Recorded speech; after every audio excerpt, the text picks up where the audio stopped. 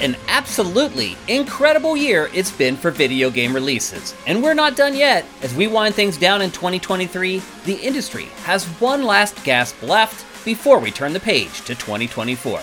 And that's where Dossier comes in. We sift through all the games to deliver the ones you should be paying attention to. And we give each game 2 hype ratings based on our editorial judgment and the on-site traffic of our users at sifted.net. Let's get going. The excellent Dark Knight games from the last decade may be old bat to PlayStation or Xbox fans, but they're just now being released on Switch. The Batman Arkham trilogy includes Batman Arkham Asylum, Arkham City, and Arkham Knight in one package for 60 Batarangs. The price is definitely a bit steep, but these games have held up remarkably well thanks to great writing and a deep combat system. Save Gotham from a murderer's row of villains while you're on the go. Everyone knows Dragon Quest, but not many remember Dragon Quest Monsters. It's understandable since the last game released in the US over a decade ago. Square Enix's spin-off turn-based RPG franchise has a Pokemon bent, where you race critters and send them into battle. The new one, The Dark Prince, is a Switch exclusive, and features the cursed Demon Prince Pizarro, who is incapable of harming monsters, so he fights alongside them instead. And a cool new twist for the franchise, as the seasons change, so does the landscape and the bestiary.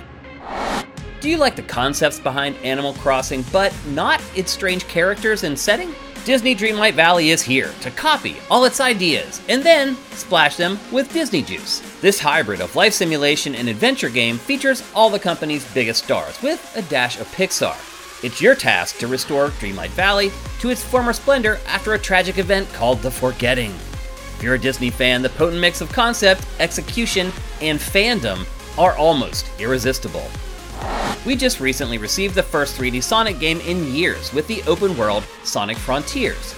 Not wanting another prolonged layoff, Sega has signed a deal with Apple to bring the Blue Varmint's next 3D outing to its platforms. That's right, Sonic Dream Team is exclusive to iPhones and Mac.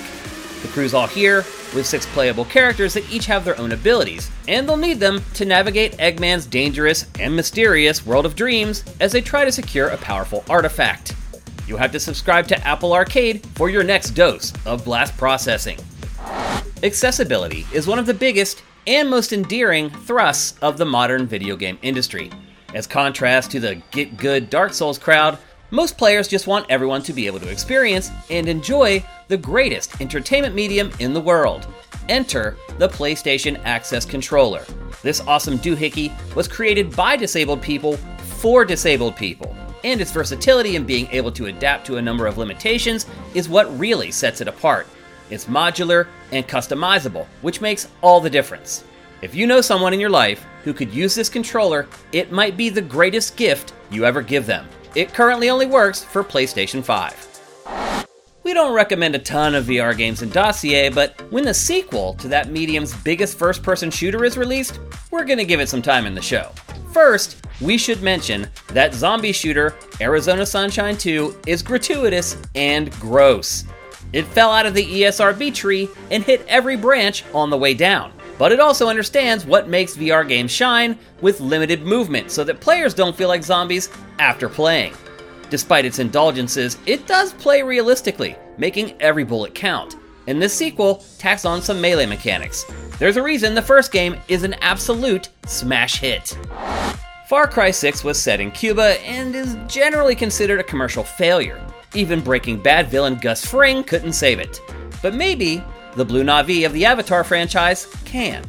Avatar: Frontiers of Pandora is the latest output of Ubisoft's Go Anywhere, Do Anything design template. You play as a young Na'vi raised by humans who must assimilate back into the culture after 15 years under the indoctrinating heel of the RDA. It's not easy, but you have your trusty bow and Ikron to tame its open world teeming with bizarre wildlife, reconnect with your lost heritage, and hope the Far Cry franchise does the same. Including the day before in this rundown is sure to ruffle a few feathers. It's a notorious game that has been mired in controversy ever since it was announced. Because gameplay footage was hard to come by, many suspected this open-world MMO zombie survival shooter was fake. But they were wrong, and the game is almost here after a couple delays that fed into the hysteria. Post-pandemic America is overrun by shambling, flesh-eating abominations. It's up to you and some friends to survive and thrive in its cutthroat world. PS5 and Xbox Series versions are coming later. The original Granblue Fantasy Versus was a surprise hit. Based on a garbage mobile gacha game, the only clue that it might be something special was its developer, Arc System Works. This Japanese studio is known for crafting addicting 2D fighting systems with gorgeous art, and that's exactly what you get with Granblue Fantasy Versus Rising. Its fighting system is rather simple, and that's why it resonates, but new dash attacks and triple attack auto combos add some new layers. Toss in tons of new fighters, rollback netcode, and crossplay, and you have the recipe for fighting game longevity. Like VR games, we don't dabble in DLC much with Dossier, but over 30 million of you have already bought Pokemon Scarlet and Violet, and we're guessing you'd like to know that a huge chunk of DLC is on the way. Part 2 of the Hidden Treasure of Area Zero DLC saga is titled Indigo Disc. It has you traveling to Blueberry Academy for a stint as an exchange student. Best of all, you'll gain access to new Pokemon and people as you leave the Paldea region for new frontiers. If you want to play, you'll have to plunk down $35, but that will also net you the first story DLC from September. Thanks for checking out our recommendations for December, and thank you for all the Sifted content you've watched this year, or any other form of support you've shown us. If you like what we're doing, head to patreon.com/sifted and give us a pledge if you can. Or use the QR code on the screen to give us a one-time donation in any amount. We'll be forever grateful, and we'll be back in 2024. So have yourself an amazing holiday season full of great family, friends, and of course, video games.